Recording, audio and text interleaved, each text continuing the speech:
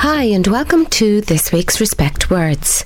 This week we're looking at asylum seekers and direct provision, and firstly we're going to an interview with Sally Galiana and Lucky Khambule from MASI, which is the Movement of Asylum Seekers in Ireland. My name is Lucky Khambule from a group called MASI, which is the Movement of Asylum Seekers in Ireland.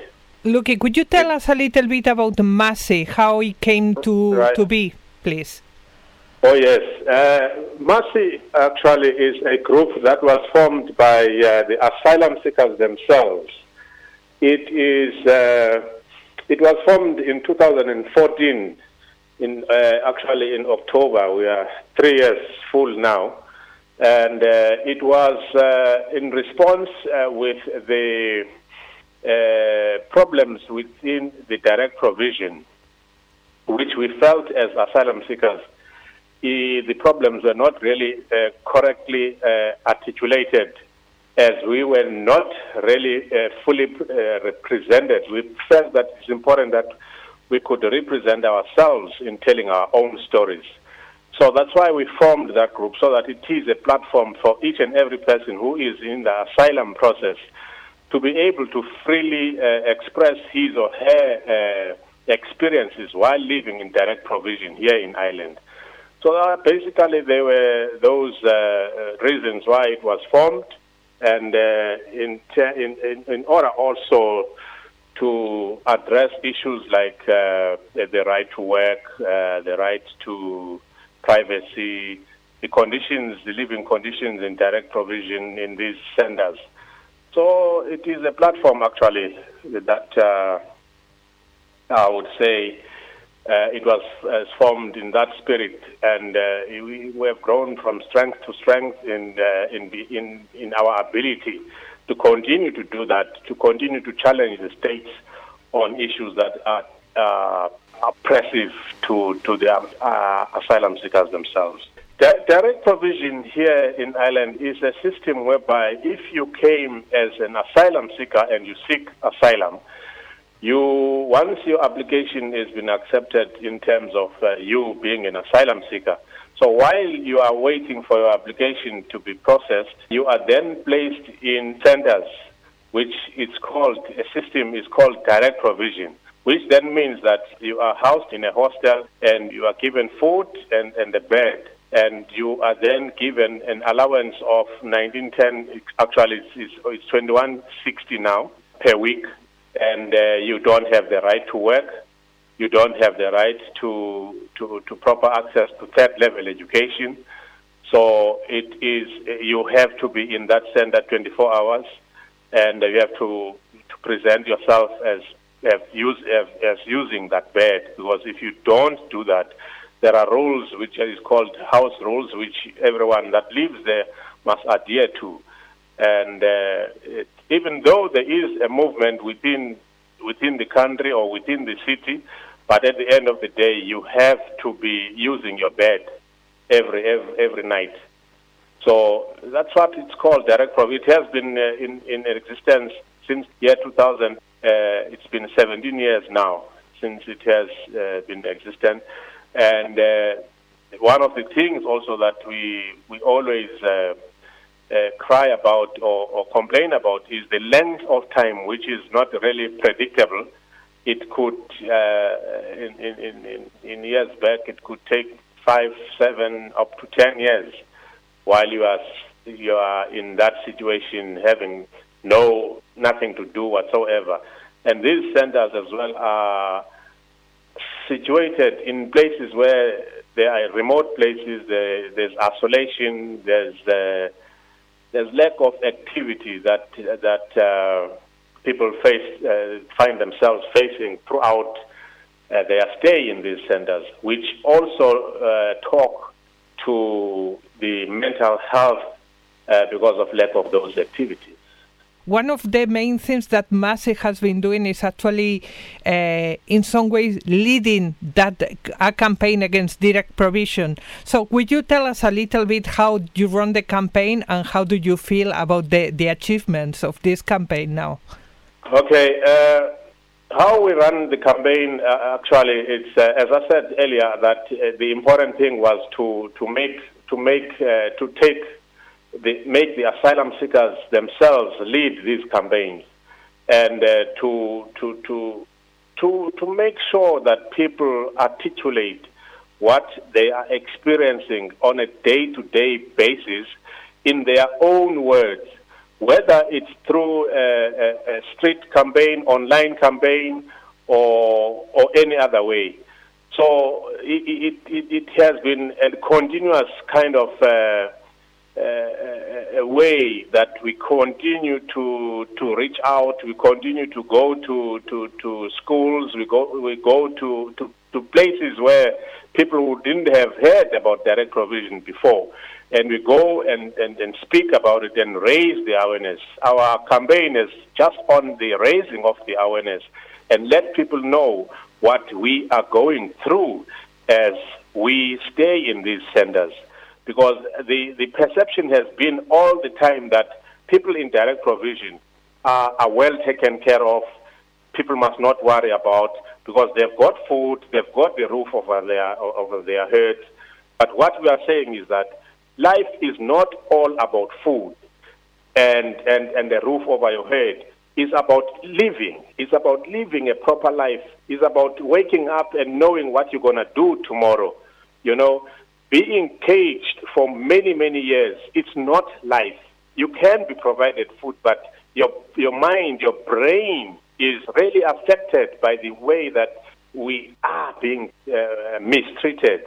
Hence, a lot of reports and people would say it's inhumane, and we feel the way that we are treated. Imagine when every day you have to present yourself as present, you know, for the rest of your stay in that place. And one, also, you don't have a choice as to where you're going to live, and sometimes there's not even adequate transport from your center to wherever that you have to go. If you have an appointment with the doctors, the social welfare officers will always question that, you know, adding stress over stress of the lives that we live. Yes, recently in May, it was a welcome decision that we felt when the Supreme Court ruled that the complete ban on the right to work in Ireland was unconstitutional, right? And then with the allowance of 6 months to legislate this right to work, it's something that we are waiting eagerly as to what is it that's going to happen. But we feel also as MASI that it is important that we don't just wait. We create the awareness about that and lobby other groups and lobby the unions to be behind us, to call for the right to work for all asylum seekers, because it's important. We are of the belief that it's important that an early right to work to asylum seekers will benefit the country more than it does now. So that is a campaign that we continuously carrying through to say in our own words that let the people be given the right to work as early as possible, or even access, because there's a difference between access or being allowed to seek employment and being employed. So if you are allowed early to seek employment, so there will be an improvement, skills gap, which can be, brought into place to make sure that a person is developed enough to be able to get to employment. One important part of any campaign, and I suppose of the campaign against direct provision, but also of this campaign about employment, housing, education rights, etc., is access to media. Do you find that since MASI was created, there have been a change in the way that media will cover migration issues in Ireland, and particularly the situation of refugees and asylum seekers in this country? I would say, because if I look 4 years back, right, before we started the campaign, even the media really didn't take note of what is happening, because they didn't know what was happening. Whenever I speak to a media person, I remember when I was in Cork, for instance, it's only when we did our campaign, only when we did the protest that we did there, where we opened the doors of the center, of our center, to the media, for the media to have a feel of what is it indirect provision. Only then things started to change with the media, really reporting as to what was really happening, because they were just reporting on perceptions of what things look like, And now the reality, the more we talk, the more reality is out there to the people. The consciousness is risen. People now are very conscious about what is happening in the indirect provision. So the tune actually is gradually changing in terms of coverage. You would even hear a radio show dedicated for direct provision for a number of days, with the media actually starting to empathize with what is happening within direct provision because of the awareness that we have created and the understanding of what life is actually there. So now they have got the real facts, and people look and research and look deep into what is actually happening without listening on the one side of the story, because they were always reporting from the government side of it, because the government would want to see it as rosy as possible. But we are saying from our side, from our practical experience, this is what is happening. That's what changed the perception of the media.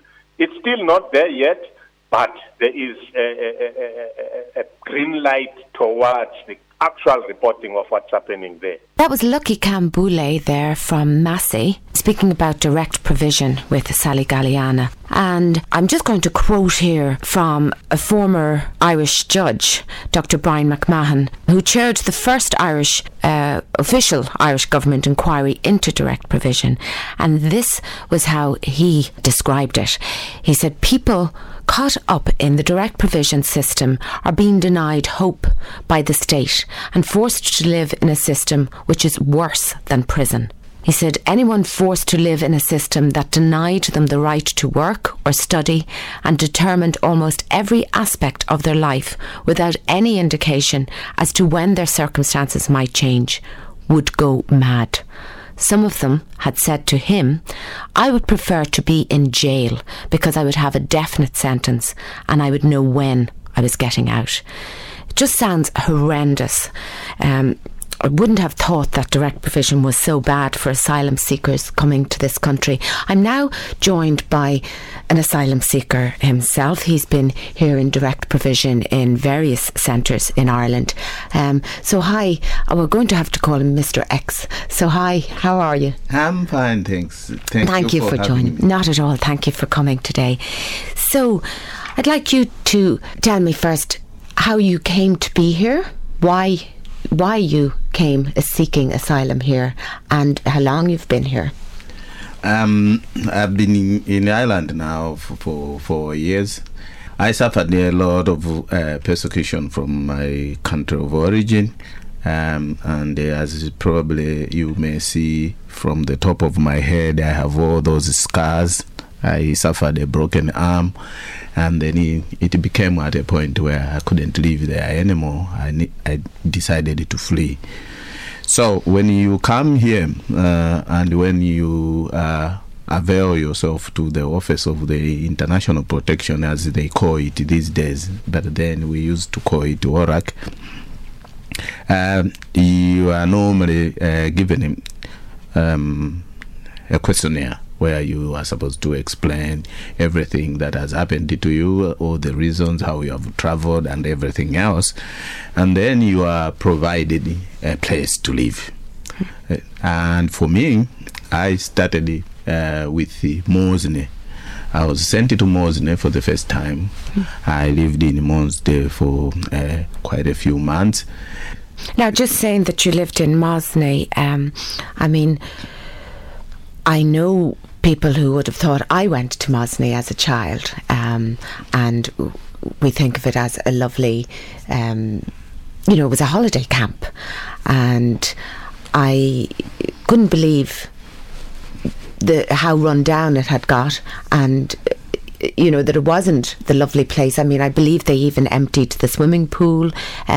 So for people there in asylum, it's not the nice place that people here in Ireland would probably imagine when you say you were put to MASI. Tell us about that place. Yeah, my first impression of the place when I just got there was probably of surprise, because if you look at it, how well laid out the grounds are and the buildings, and when I hear you saying it used to be a nice place, a holiday camp, you really see to say, oh yeah, it's because the place got run down, and many of the buildings look really odd, and then some they have been renovated. They are the ones that are being used as in, the residences for these people. People live in those rooms. But there are still structures that you can clearly see that they are still in that sorry state. They have been run down, and they are not usable. They are not used. The time when I went there, MASI has been turned now into a family place. It's a big place. It's a big campus, as you know it. But for singles, we were being placed in 3 or 4 people in a room. It would be a very small room.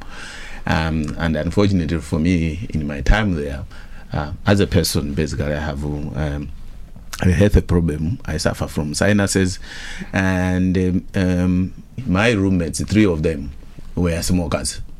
And during the winter time, they wouldn't want to go and smoke outside. Sometimes they smoked inside, and then the environment wasn't very good for me. And then I suffered a lot for close to a month. I was just coughing, sneezing, and all. So there is a clinic at MASI, and we go to the clinic, and they gave me all the medicine, the sprays, the medicine. But the situation wasn't improving, because it was like I'm taking the medicine, but I'm still living in the same environment. So the GP had recommended that I be changed into a non-smoking room, where probably I'm sharing a room with non-smokers.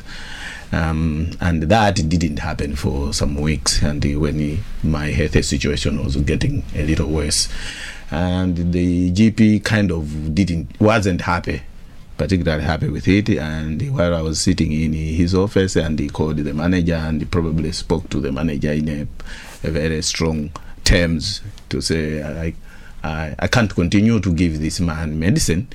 I can give him all the kind of medicine he would talk about in the world. But his situation won't improve until he's changed in the room.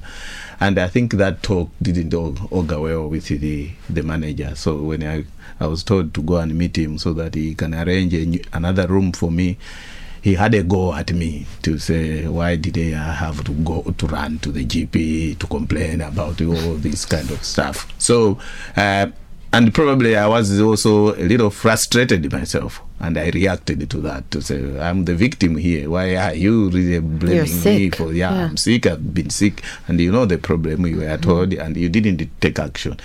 What was I supposed to do? All right, but you see, after that, the next thing, I was transferred to a hostel in Limerick, which is in the Foynes village. It's called Mount Trenchard, but it is nicknamed Guantanamo. Wow. Because it is known around the system, the asylum system, that when you have any problems from any other hostel, you would be sent to that particular hostel as a punishment. Right. Because life there, it is very horrible, and just as you may have heard maybe from other people to say, most of the centers that are in these other places would be excluded. They will be a little far away from all the other houses. Like, yes. Yeah. So like the so-called Guantanamo is 3 miles from the nearest village in the middle of nowhere. In these centers, the way people live, you have two extremes. You will meet some people that are very nice, all right, they understand with empathy and to the situation. Are these the people now working in the centres? Yes, these are the members of staff. They are part of the management and all that kind of stuff. Now, there have been a lot of campaigns, as you may have heard, people saying they should end the direct provision. It's because it is kind of a very dehumanizing kind of... Well, yes, listening to what Lucky had said with people going in, I mean, like as young as, children as young as 3 or 4, if they're to be there in these direct provision housing or centres for 5, 7, 10 years, their whole childhood is living here in this limbo where, they can't really be a child. Okay, they could probably go to school. They're the only ones that can go to school. But they're not living. And as they said about the mental health situation, how have you seen that? I'm sure you've come across problems in that regard. Yeah, the mental health is huge in the direct provision. I'll give you the example of that hostel I'm saying, the Guantanamo hostel. We had probably about 4 people. That these people, to the point that I myself, I had to ask the manager to say, is there anything that can be done to these people? You see, a man would wake up, come in the dining for a meal, but you want to eat. You just pile up the food. You have one table piling up food for his breakfast, his lunch, his dinner, just piling it up there, all right? And you wouldn't be talking to anybody, nothing, all right? And then we had another one man, I think from Eastern Europe, who was so mentally disturbed to the point that he would go walk that distance I've been talking about 3 miles to the nearest village, and sometimes you would just stand in the middle of the road and start dozing there, kind of sleeping like something, and the traffic would be, cars would be stopped by hooting. The ones that didn't know about it, they would hoot. The others would just call Gadi to come and pick him up, and Gadi would just come. And these were people who came to this country perfectly compos mentis, perfectly fine, and from living in these centres, is that what you're saying, that they have now, they're just totally soul destroyed, that this is what's happened to them?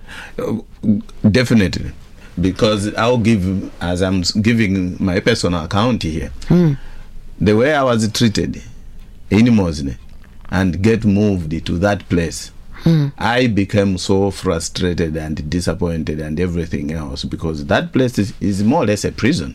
All right. Now, I'm someone who has been a professional from wherever I'm coming from. Yes. What did you do? What did you do in Malawi? I am an IT professional. I used to work for the University of Malawi. I worked for as a chief of ICT in the medical school in Malawi. But now, having lived my life in that manner, then you come in this situation whereby you are seeking safety, and then instead of getting safety, you are kind of being treated like a criminal. You are even so afraid that anything can happen to you anytime. The major issue here is nobody kind of cares about you. So when people get to a point where they feel that whatever I do, nobody cares. How about you? How did you feel? Have you ever felt so low or down within the system? And what's helped you?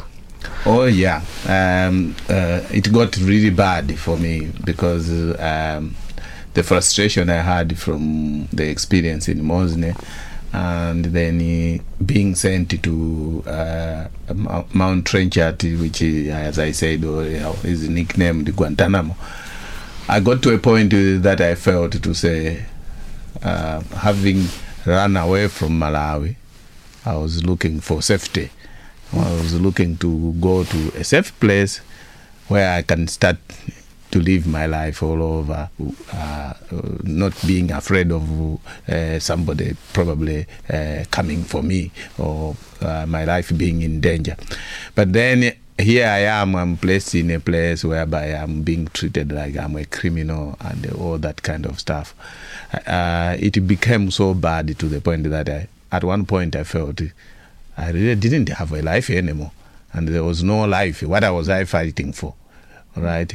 And if it were not for an organization called the Spirasi, which is an organization that helps out people that are survivors of torture, and probably you wouldn't have known me, Adrianne, because it got really bad, and I think those suicidal thoughts were coming to my mind.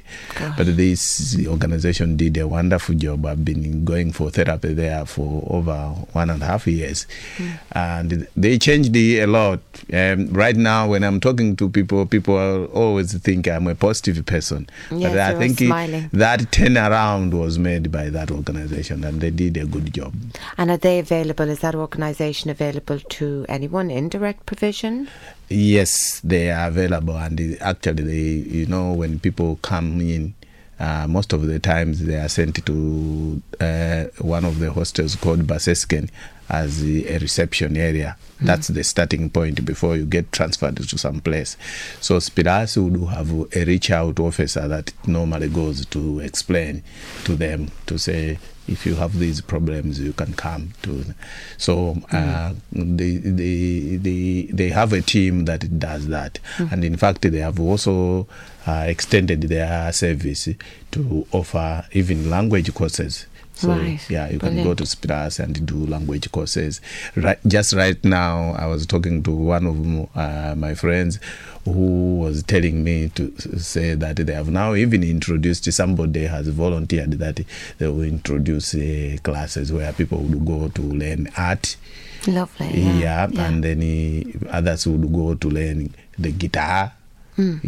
Just to keep the mind off things. Yes. Yeah. To live your life, basically. Yes. Just to live. Maybe just try to bring back people to start thinking positive again. Yes. Definitely. It's horrendous, really, but what do you see can be done? And there has been some improvements of late. So tell me about that, what you've been campaigning for along with Lucky from MASI. What happened was, I think in 2014, I think things kind of got much, much worse. And a number of people felt they couldn't take it anymore. So there were a little bit of some disturbances that had happened in most of the accommodation centers, some demonstrations and everything else. They rose up against the machine. Yes. So I think now, in reaction to that, that's when the government formed that committee that I spoke about. That was headed by the judge, Dr. Brian McMahon.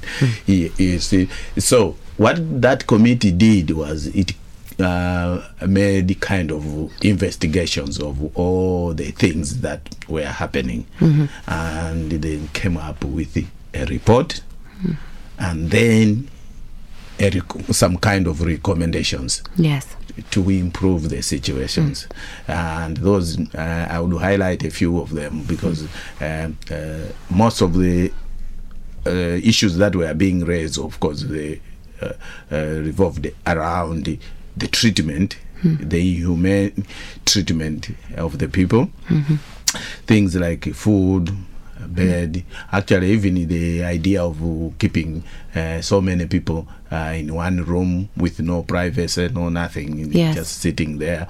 And then we also have our other people, colleagues that are families, they have kids. So a family would have maybe 3 kids, and then they will be sleeping on one bed, the whole family in one room and one bed, and probably some of them because they would have come with those kids when they are 2, 3, but over the years, after 5 years, they have 10, 8, 9, 10, and then they have to share a room with those kids. So the recommendations were that some of those things the government should take care of them and improve them. I must admit, for the past 2 years, there have been some improvement in that regard. And even with regards to, Lucky had said something, you had to stay 24 hours in the direct provision in these centres. I believe now that you can actually go out, and you're actually going out and you're doing courses. How did that come about, that you're able to do the courses you're doing? Yeah, I should say probably it came out about because of the same point I'm saying. After those recommendations, I think the government in a way tended to become a little flexible in some of the areas. One of the things that has happened now is we are supposed to be in that center, of course, all the time. That's what the house rules say. But now you have an opportunity that you can come out, go take a walk in town.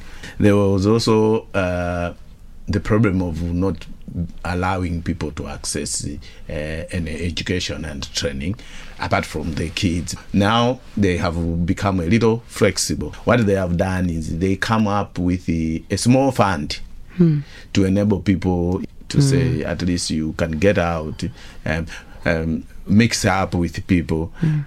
Because you see, people talk about sometimes integration, where it would not necessarily work with the many asylum seekers. Is the reason that if they are kept in that enclosure for a long time, it becomes difficult for the people, even if when you get granted the permission to live here.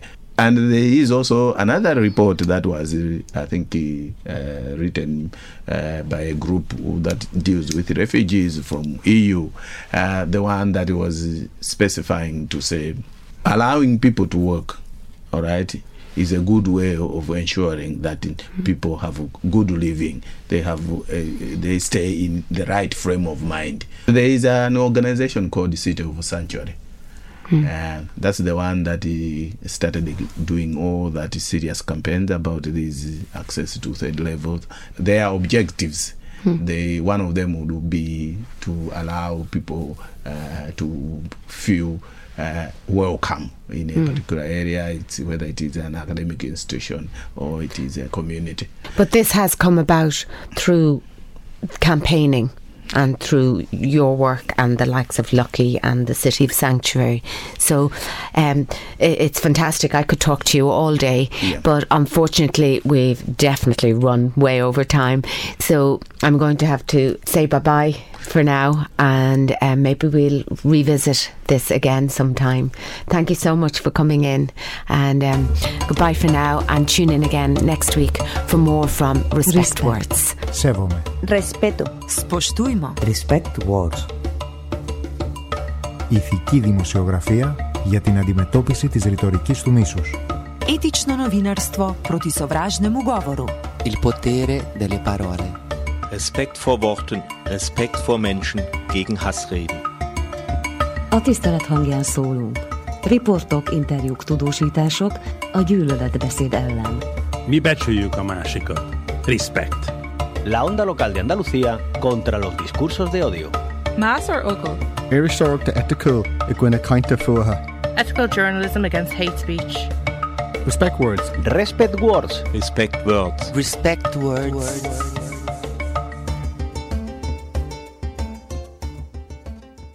Supported by the Rights, Equality and Citizenship Programme of the European Union.